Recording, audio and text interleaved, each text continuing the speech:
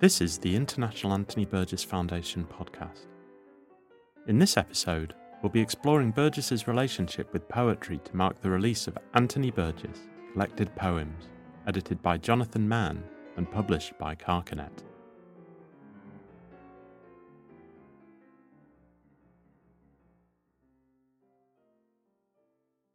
When Anthony Burgess was a schoolboy, his love of literature was total.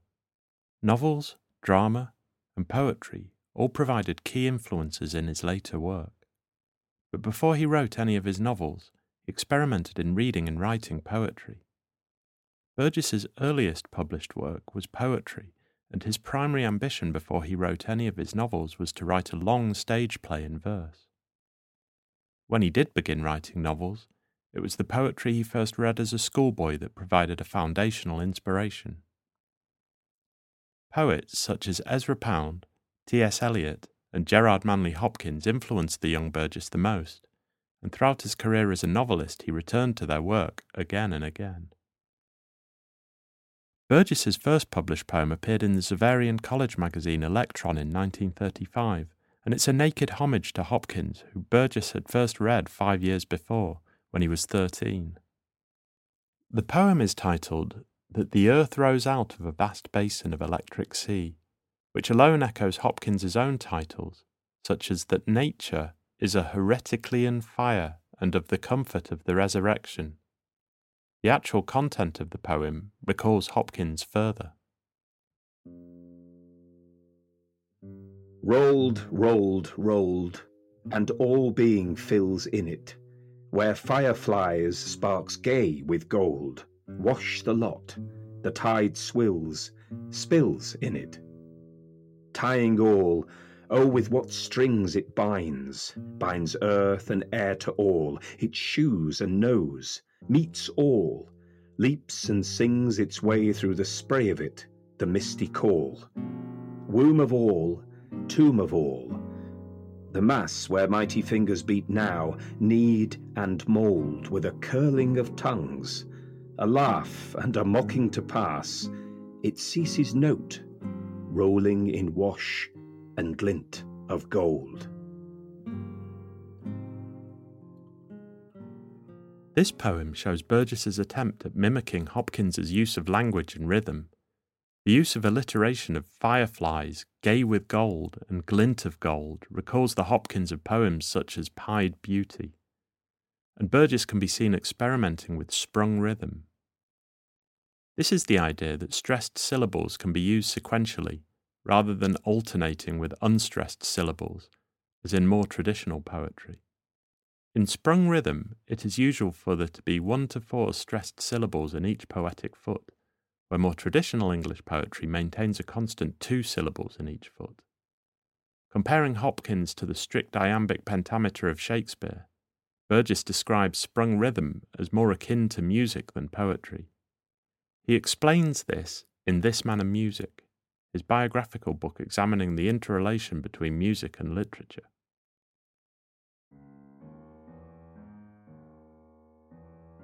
With sprung rhythm, you have as few or as many syllables as you wish, so long as you cling to a pattern of stresses. A Hopkins sonnet, however hurried or slowed, its syllabic content always has the same number of stresses to the line, usually 5, but sometimes 6 and once even 8. Those lines behave precisely as music behaves.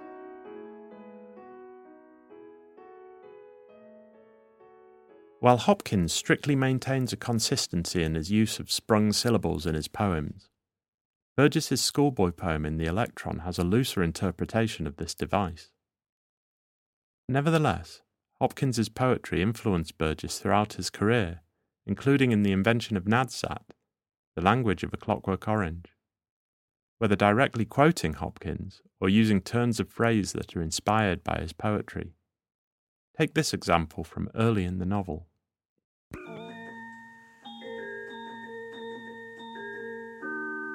We were all feeling that bit shagged and fagged and fashed, it being an evening of some great expenditure. Compare this to this line from Hopkins's poem, The Leaden Echo and the Golden Echo.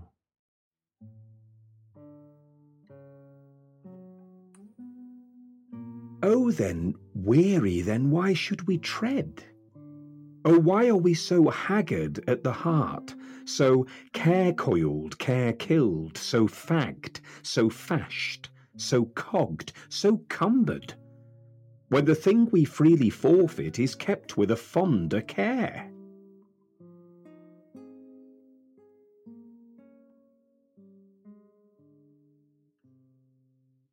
This is just one example of Hopkins's influence on A Clockwork Orange, which also includes words from Hopkins's poetry such as fire gold and lit music, and an overt parody of the poet's style in the line, "Dear dead Idlewilds, rot not in veriform guises."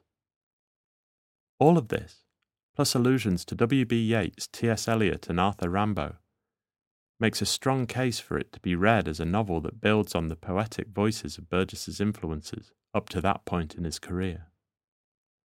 It is Hopkins's use of language that first intoxicated Burgess, and he claims he first read the poet's work on a ferry back from France in 1930, on the same school trip that he first discovered James Joyce's Ulysses.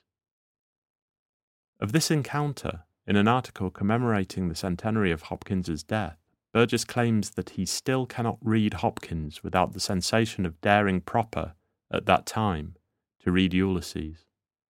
That these two writers are entwined in Burgess's memory in such a way shows the foundational influence of Hopkins on his work.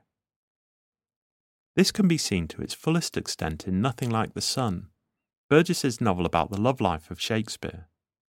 It was his intent to write it in a florid Elizabethan style, yet it's evident that the ghosts of Hopkins and Joyce hover over the writing. This passage about the young Shakespeare from early in the novel shows this. Drink, then. Down it among the tit-brained mollygollyards of country copulatives, of a beastly sort, all their brown pickers-a-clutch of their spilly-willy popkins, filthy from handling of spade and harrow, cheesy from udder new-milked, slash mouths agape at some merry tale from that rogue with rat-skins about his middle, coney-skin cap-on sconce, robustious rothers in rural river rhapsodic.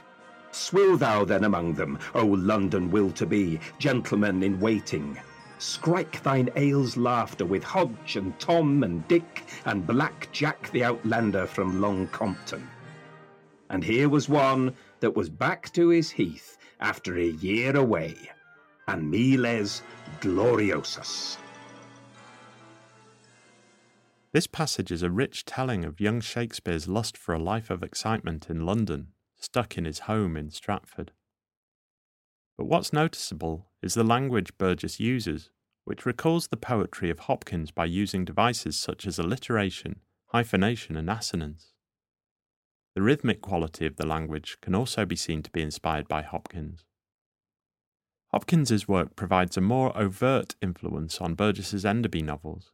In The Clockwork Testament, the third in the sequence of novels, Enderby is hired by a Hollywood studio to adapt Hopkins's epic poem The Wreck of the Deutschland. Hopkins's poem tells the story of the wreck of a ship in the Kentish Knock, which killed 5 German Franciscan nuns. He begins the script as a tribute to Hopkins, but the finished film is a scandalous and exploitative product of the studio system. Hopkins, who had been given quite arbitrarily the new name of Tom, eventually Father Tom, was Irish, and the tall nun was played by a Swede, though that was really all right. These two had a great pink sexual encounter, but before either of them took vows. So that, Enderby supposed, was all right too. There were some over-explicit scenes of the nuns being violated by teenage stormtroopers. The tall nun Gertrude herself tore off her Franciscan habit to make bandages during the storm scenes, so that her end, in a posture of crucifixion on the Kentish Knock, was as near nude as that of her master. There was also an ambiguous moment when Storm's bugling, though somewhat subdued, Death's fame in the background, She cried, orgasmatically, "Oh, Christ, Christ, come quickly!" Hopkins's own words, so one could hardly complain.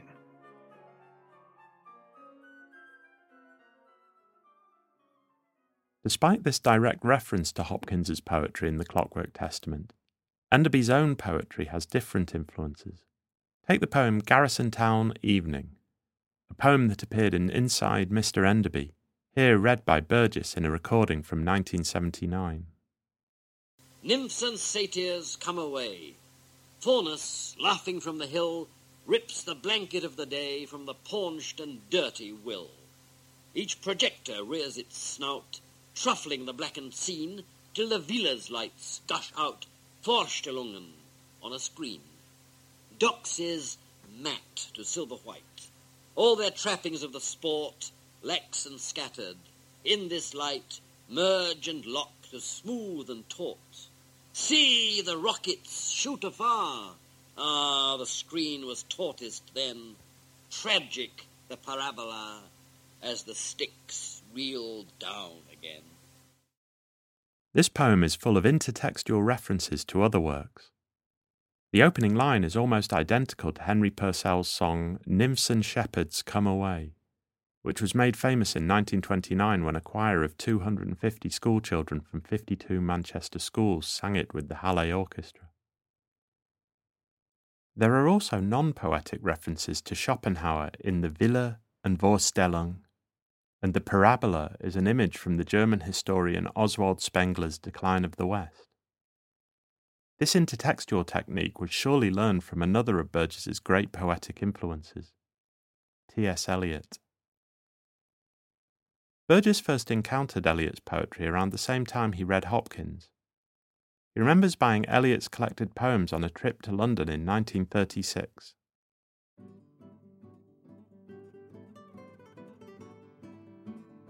I took the train from Euston and read through T.S. Eliot's collected poems 1909 to 1935, which I'd bought in Charing Cross Road. The entire volume failed to last the journey. Eliot had not written much from 1909 on. I took music manuscript paper from my suitcase and sketched settings of the songs in Sweeney Agonistes, and I recorded these settings in Milan in 1981.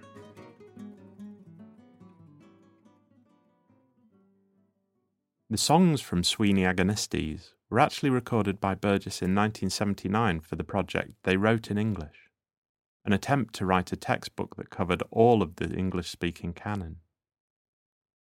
Here is Burgess's setting of Under the Bamboo Tree from Sweeney Agonistes, played by Burgess himself. Under the bamboo, bamboo, bamboo, under the bamboo tree. 2 live as 1, 1 live as 2, 2 live as 3. Under the under the boo, under the bamboo tree, where the breadfruit fall and the penguin call and the sound is the sound of the sea. Under the under the boo, under the bamboo tree, where the Gauguin maids in the banyan shades wear palm leaf drapery. Under the under the boo, under the bamboo tree. Tell me, in what part of the wood do you want to flirt with me? Under the breadfruit, banyan, palm leaf, or under the bamboo tree? Any old tree will do for me. Any old wood is just as good. Any old isle is just my style. Any fresh egg, and the sound of the coral sea. I don't like eggs, I never liked eggs, and I don't like life on your crocodile isle.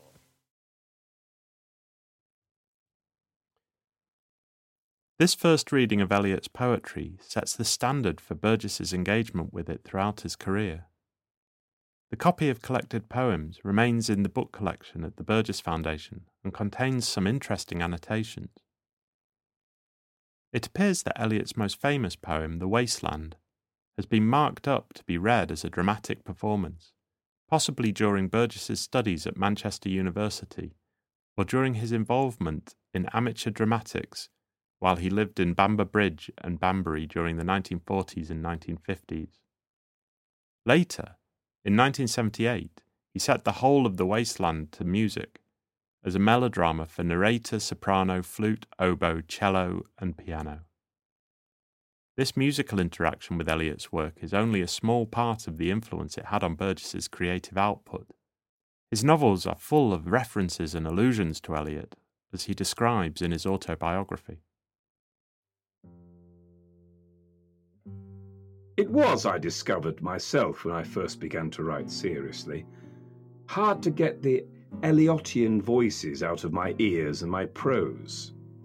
It was so delightful to conjoin mock pomposity with deliberate vulgarity, to throw in recondite literary allusions for ironic effects, to make statements conveying an authority somehow both professorial and parsonic, and yet, at the same time, tinged with self-mockery.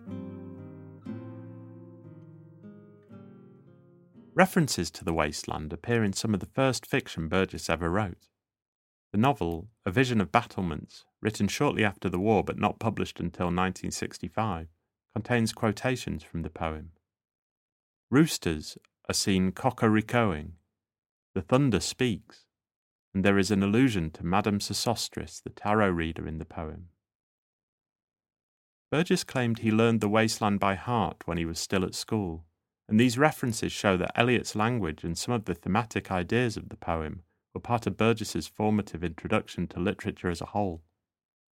In fact, he suggests that, for his generation, Eliot is part of the furniture of the mind and comes up at all times, often irrelevantly. But I don't think I'd ever structure a book or sequence of books on the poem. It's the texture, the rhythm that counts. Burgess's relationship with Eliot's work is key to understanding much of the imagery and linguistic usage, but modernist poetry as a whole helped forge his imagination. Burgess's comments about Ezra Pound reflect what he said about Eliot, that his cantos were immensely important, supreme examples of the development of an idiolect, a personal language, which became the language of an entire generation. Yet simply looking at Burgess's influences does not adequately help in the understanding of Burgess's own poetry. For Burgess, fiction writing, music, and poetry were all interwoven in his imagination, and the three art forms operated in a symbiotic relationship in his work.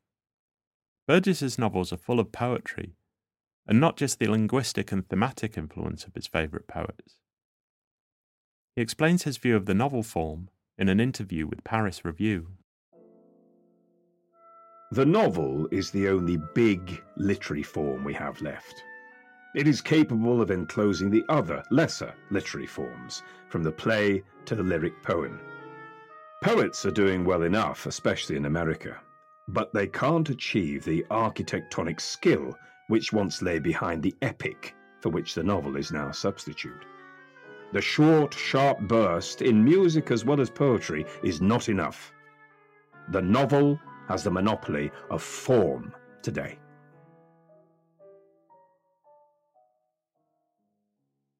Many of Burgess's novels have poetry in them, from the comedic Enderby novels, through the Rome set novels Beard's Roman Women and Abba Abba, the narrative of which is built on translations of the sonnets by the Roman poet Belly, to the experimental novels such as M.F. and Napoleon Symphony.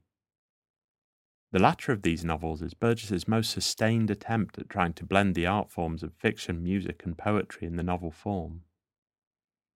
It's structured to mirror Beethoven's Eroica, uses modernist poetic techniques in the telling of Napoleon's life, and ends with a pseudo-epic poem that not only continues the themes of the narrative, but comments on the form in which the novel is written in a self-deprecating manner.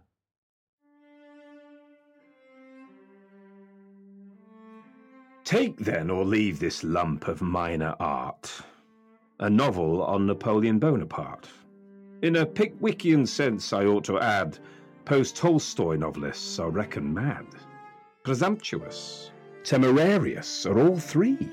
to write about the Corsican, since he is brilliantly portrayed in Vo Ina Emir.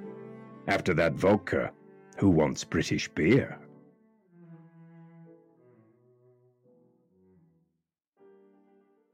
Even Burgess's more standalone works of poetry cannot be seen as singular works of art. Moses, his book-length poem dealing with the life of the biblical character, provided the blueprint for Burgess's work on the television film Moses the Lawgiver, and is intended to mimic the verse form of the original Bible story. The libretto for Blooms of Dublin, based on Joyce's Ulysses, requires Burgess's music to make it live. And Burn, Burgess's last piece of writing, is a novel in verse form. Poetry, for Burgess, was inseparable from literature as a whole. In his mind, it was part of a conversation that did not seek to put barriers between the different forms. He began publishing as a poet, sustained an interest in verse forms by writing songs and poems throughout his career, and ended his publishing life with a novel written in rhyming verse. The publication of his collected poems by Carcanet, edited by Jonathan Mann, includes 100 pages of previously unpublished works, and allows us not only to re-evaluate Burgess's poems, but as the poems are separated from their source novels and other connections, it promises to encourage approaches to Burgess's fiction from different angles, highlighting previously hidden influences and illuminating Burgess's multifaceted love of literature.